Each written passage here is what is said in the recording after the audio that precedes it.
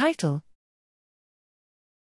Electrophysiological population dynamics reveal context dependencies during decision-making in human frontal cortex. Abstract: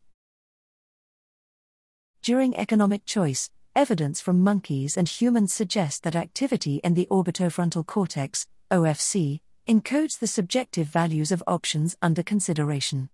Monkey data further suggests that value representations in the OFC are context-dependent, representing subjective value in a way influenced by the decision-maker's recent experience.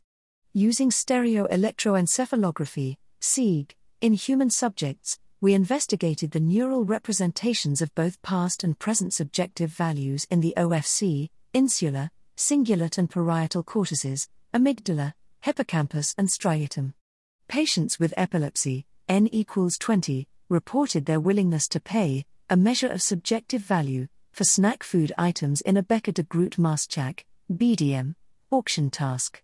We found that the high-frequency power, gamma and high gamma bands, in the OFC positively correlated with the current subjective value but negatively correlated with the subjective value of the good offered on the last trial, a kind of temporal context dependency not yet observed in humans.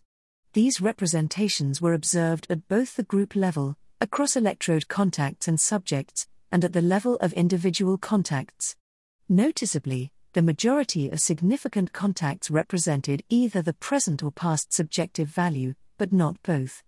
A dynamic dimensionality reduction analysis of OFC population trajectories suggested that the past trial began to influence activity early in the current trial after the current offer was revealed, and that these two properties, current and past subjective values, dominate the electrophysiological signals.